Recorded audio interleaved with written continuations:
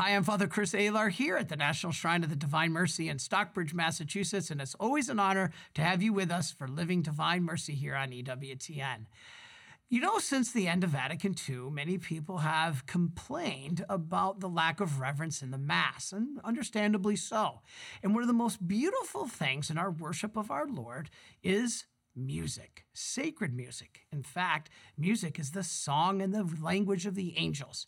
So let us now turn to one of our Marian brothers, Austin, as he tells us a little bit more about this very inspiring topic.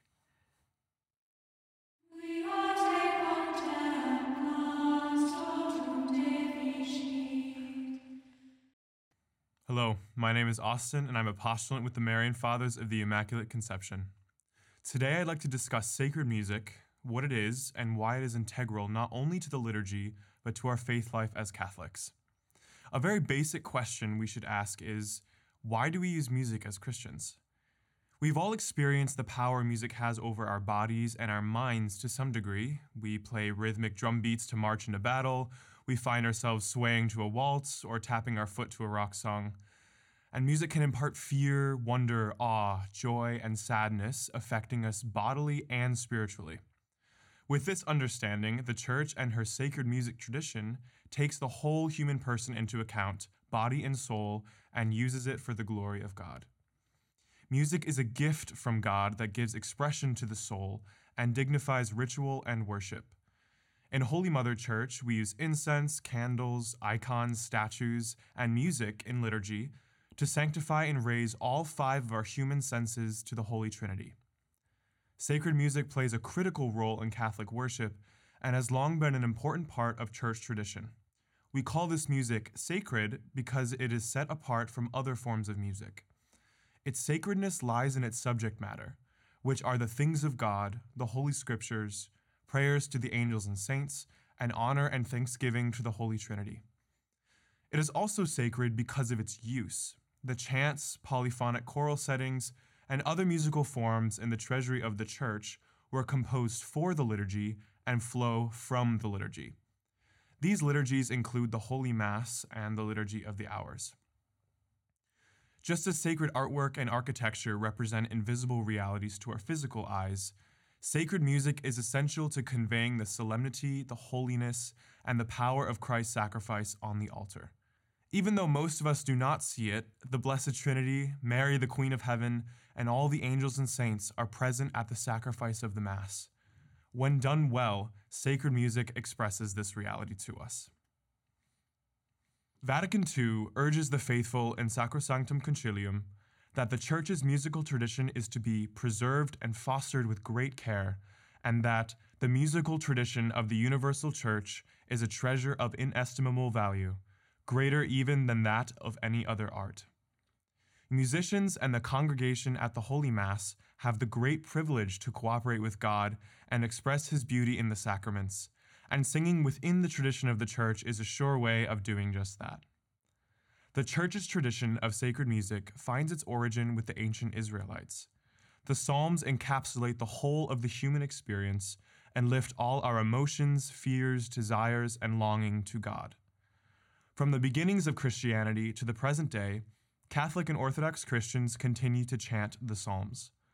Sacred music has been present throughout the history of Christian worship, from early Christian hymns and chants to the development of polyphonic and choral works in the Middle Ages and Renaissance in the Roman Church. The most notable form of sacred music in the Western Church is Gregorian chant. Gregorian chant, also known as Roman chant, is traditionally named after Pope Gregory I, who is credited with instituting the first official Roman liturgy around the year 590.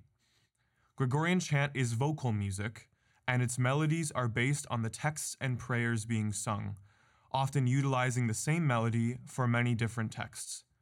When you go to adoration and sing, Tantum ergo sacramentum, you're actually singing Gregorian chant. One day, I was having a conversation with a lay member of our Marian family who described chant in a beautiful way that struck me. She called chant the breath of the heart, God breathing upon us. Her insight was simple, yet more profound than either of us might have realized at the time. After meditating on what she said, I remembered that in the Old Testament, the Holy Spirit was called the Ruach HaKodesh, which means Spirit of God or Breath of God. The chanted psalms were inspired by the Holy Spirit in the hearts of King David and the Israelites, and as Paul tells us in Romans 8:26, the Holy Spirit himself intercedes for us with sighs too deep for words. Our Lady, who is the spouse of the Holy Spirit, sings a new song unto the Lord, as Psalm 96 says, with her great Magnificat. To express the reality of the graces given to her as Mother of God, she doesn't just speak, she sings a new psalm. The Magnificat is, in fact, a psalm. As Our Lady shows us, the very breath of God is music, a life-giving music.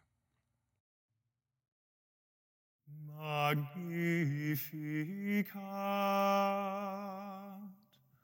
anima mea Dominum et exultavit spiritus meus in Deo salutari meo. The chant you just heard was a small portion of Our Lady's words in the Magnificat. You may be wondering, where are the instruments? Why does sacred music sound this way? Well, chant is typically sung a cappella, which means unaccompanied by instruments, although sometimes the church organ can play in the background. Pope Pius XI explains in a beautiful way why instruments typically do not accompany chant. In his encyclical Divini Cultus, he explains, "Voices in preference to instruments ought to be heard in the church, the voices of the clergy, the choir, and the congregation. For no instrument, however perfect, however excellent, can surpass the human voice in expressing human thought, especially when it is used by the mind to offer up prayer and praise to Almighty God." He also emphasizes lay participation, saying, "In order that the faithful may more actively participate in divine worship, let them be made once more to sing the Gregorian chant. They should not be merely detached and silent spectators, but filled with a deep sense of the beauty of the liturgy." So, why does chant sound this way? Well, what makes Gregorian chant different from other forms of music is that it is non-rhythmic. The music follows the words rather than the words remaining constrained to beats and measures and rhythms. The texts of the psalms, prayers, and liturgy are the primary focus, and the melody is the mode by which we express the meaning, in musical language, of these sacred texts. The notes are written with the words in mind, giving greater shape and language to the words. There is also a deeper theological meaning in the form and style of Gregorian chant. It is simple, solemn, and unified in its parts, just like God, who is perfectly simple. It is transcendent like God because it is not intended to appeal to our bodies with rhythm. It doesn't target our emotions with grand harmonies, nor our intellects with very clear melodies. Rather, it appeals to our will. It is in our will that we love others and love God. As we know, true love is not an emotion. It is an act of our will, and it is often very difficult. This is the deeper meaning in chant. It is not meant to be catchy for its own sake, and if you don't feel any emotional response to it, that's okay. Because that is ultimately not how we're supposed to love.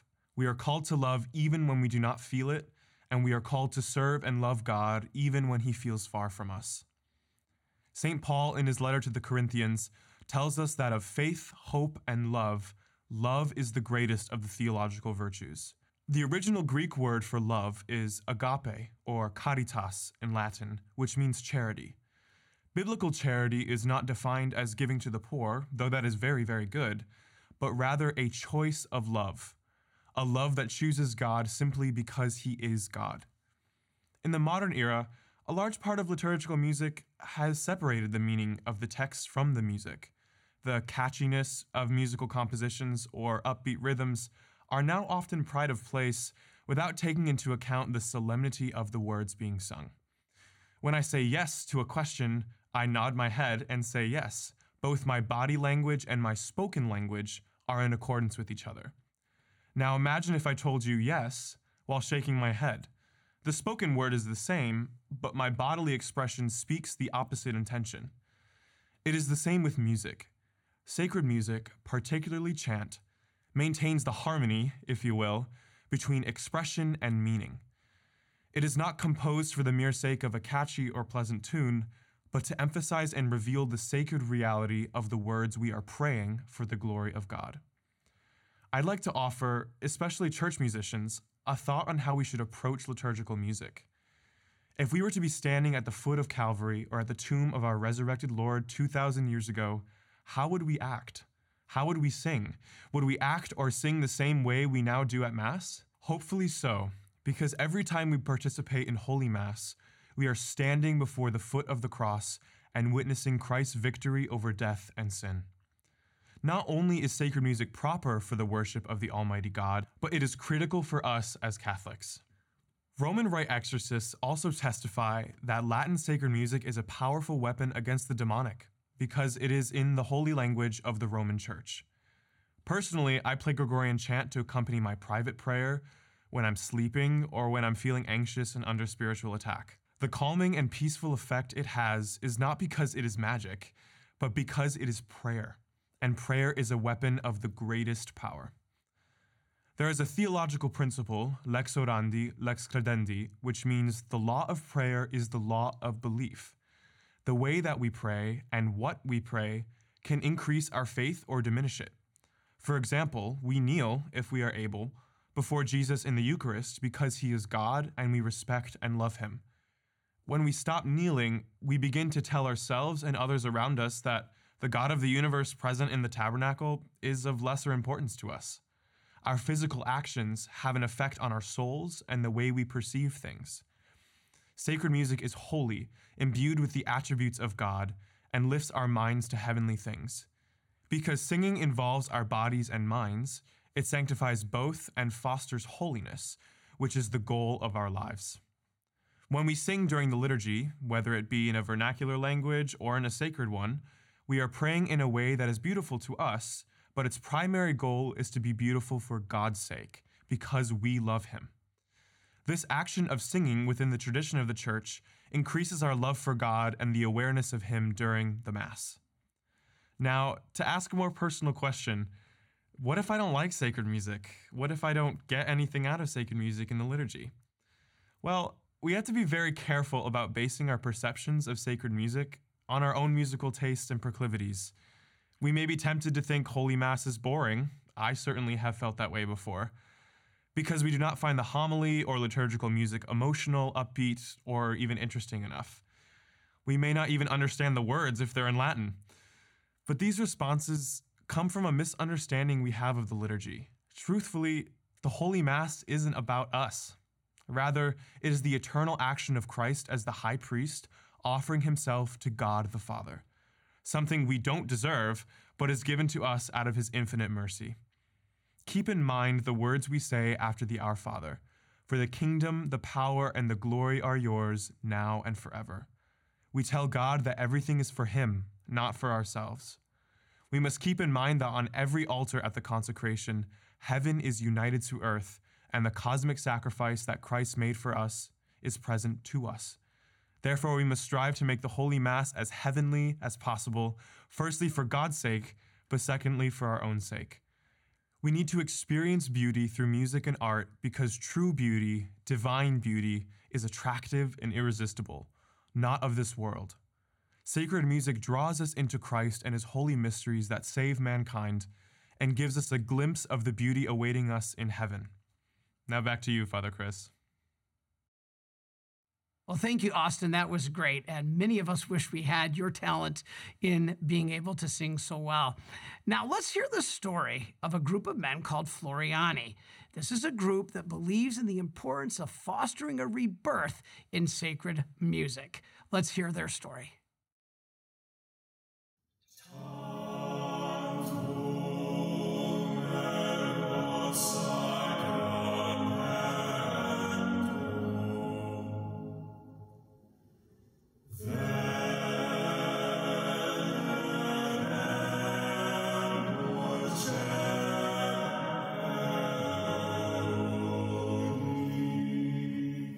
Sacred music is putting you in contact with the divine.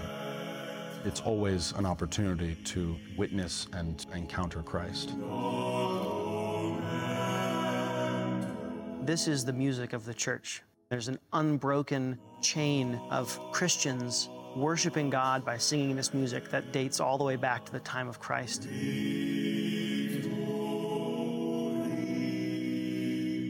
There's something beautiful not only in the music, but in offering back to God the inspired word He's given us. You might even say it's music with the highest of all purposes, the highest of all goals, namely the worship of God. Because it uplifts the soul and really raises the soul to God in prayer. Floriani Sacred Music, a men's vocal ensemble pursuing a revival of sacred music in churches across America. The vision for their music is to awaken hearts to the truth and the power of sacred beauty, so there can be a return to greater reverence to Jesus Christ in the Eucharist.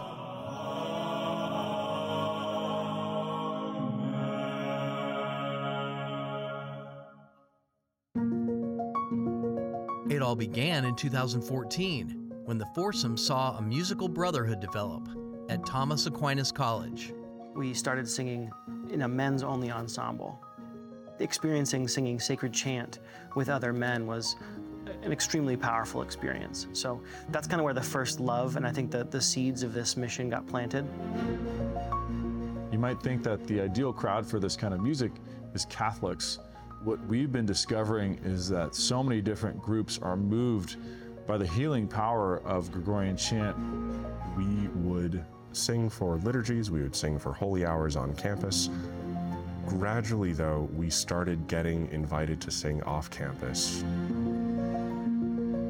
No matter where we went, people would come up to us afterwards and be like, "What on earth was that? I've never heard that before." It became clear to me that the music is powerful and it draws people sort of into a contemplative space. I mean, ultimately, I think that it's drawing people to Christ.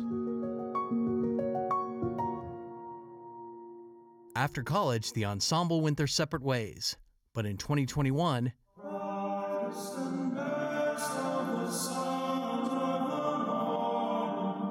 the musical foursome felt a deep interest to come back together and lead a full-time renaissance to revive and share sacred music.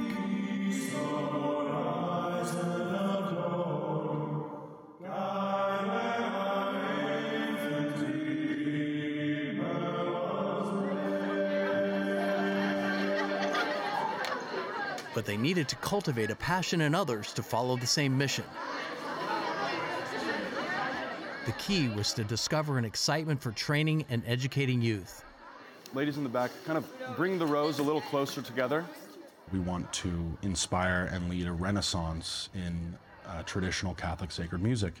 And to do that, we have to change the culture.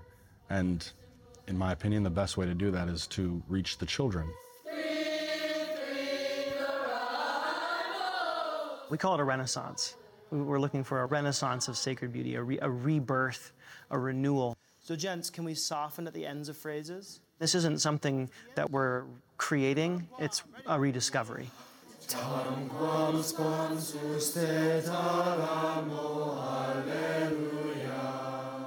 We're just answering the call of the church to value and foster and develop the great tradition of sacred music, which the church said is of greater value than any other art. We work with a lot of choirs, but with kids, we are helping to sort of secure and foster and preserve this music for the next generation.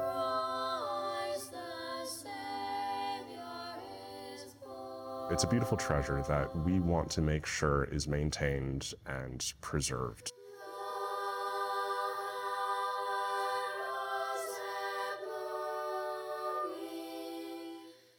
The level of intensity and musicality needed to sing Gregorian chants and sacred music is quite high. And to be able to impart this knowledge to our youngest generation And to see them do it well is quite fulfilling, because you see how much they love it, and it makes you realize how powerful it is. If children could love something like this, how much more we ought to hold on to it as adults.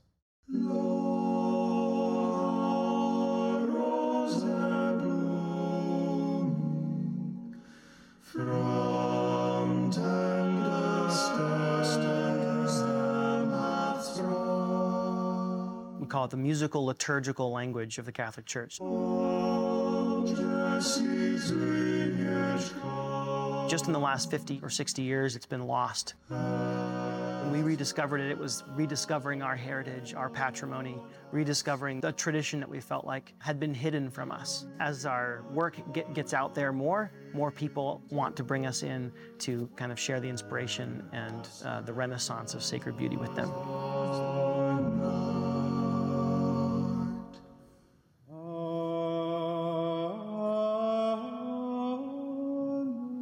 Since 2021, the men of Floriani Sacred Music have been inspiring audiences of all ages across the country.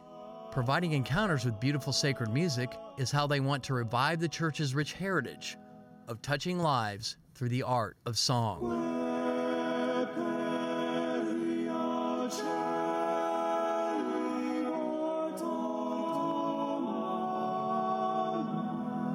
I think at the end of the day, the effects of sacred music can be so much more powerful than we imagine, because it moves the soul towards God.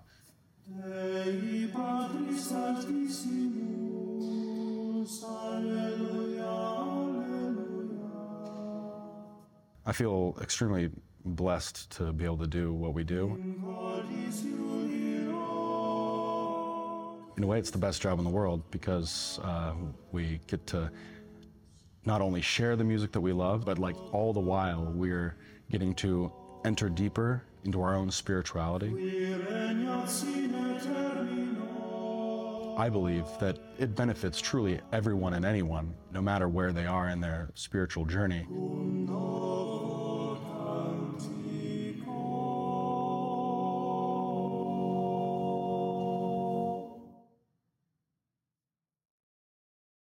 Well, thank you to the guys of Floriani for inspiring so many with their talents in beautiful music and song. Well, we're already a couple weeks into Lent, so let us hear from Father Anthony as he gives us a few ways to persevere in our Lenten journey. Hi, I'm Father Anthony Gramlich of the Marian Fathers of the Immaculate Conception. Welcome to Journey Through Lent. Like New Year's Day, Lent is a time when we attempt to make resolutions to change for the better. Unfortunately, we often make too many resolutions. When we find we cannot keep them, we fall into discouragement. So how are you doing? Have you been practicing the 3 pillars, prayer, fasting, and almsgiving? That bad, huh? Do not be discouraged. There's still time to prepare your mind, heart, and soul for the extraordinary gift of the resurrection on Easter. In these remaining weeks of Lent, I suggest we learn from the example of St. Faustina and imitate how she lived Lent in a simple but holy way. How did she do this? Obedience. In the diary, Jesus tells St. Faustina, "You will receive a greater reward for your obedience and subjection to your confessor than you will for the practices you will be carrying out." But unlike St. Faustina, most of us are not consecrated religious, and so do not have a regular confessor. So how can we please the Lord by obedience? The first way is to ask ourselves, how obedient am I to the Church and her teaching, especially on difficult topics such as human sexuality or the hard teaching of the Sermon on the Mount? We may be aware of certain difficult aspects of church teaching, but do we live all of it? More importantly, do we even know the church teachings well enough so that we might strive to be obedient? Secondly, in daily life, how often do we deny our own will so as to put others first and love our neighbor as ourselves? St. Therese of Lisieux made a resolution to obey not only her superiors, but all her sisters, as long as what they asked was not sinful. Are there small requests from others that we put off? Do we insist upon our own needs and wants and ignore the needs of others? St. Faustina, in her diary, records her own small practices for Lent, sleeping without a pillow, remaining a little hungry after meals, praying the chaplet with arms outstretched for the intention of making reparation for sinners and priests. Instead of simply giving up a favorite food until Easter, what other little penances can we offer up? The holy season of Lent is an opportunity. Let's observe it wisely. God bless you.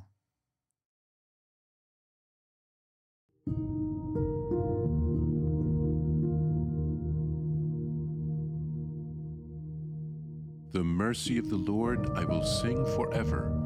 Before all the people I will sing it, for it is God's greatest attribute, and for us an unending miracle. From the fountain of your mercy, O Lord, flows all happiness and life, and thus all creatures and the whole of creation sing out in ecstasy a song of mercy. The bowels of God's mercy are opened for us through the life of Jesus stretched on the cross. Well, thank you everybody for joining us this week, and please be with us next week because we will be talking about something really important today, and that is wokeism. What is it, and what do you need to know as a Catholic? So until then, may Almighty God bless you, the Father, and of the Son, and of the Holy Spirit. Amen.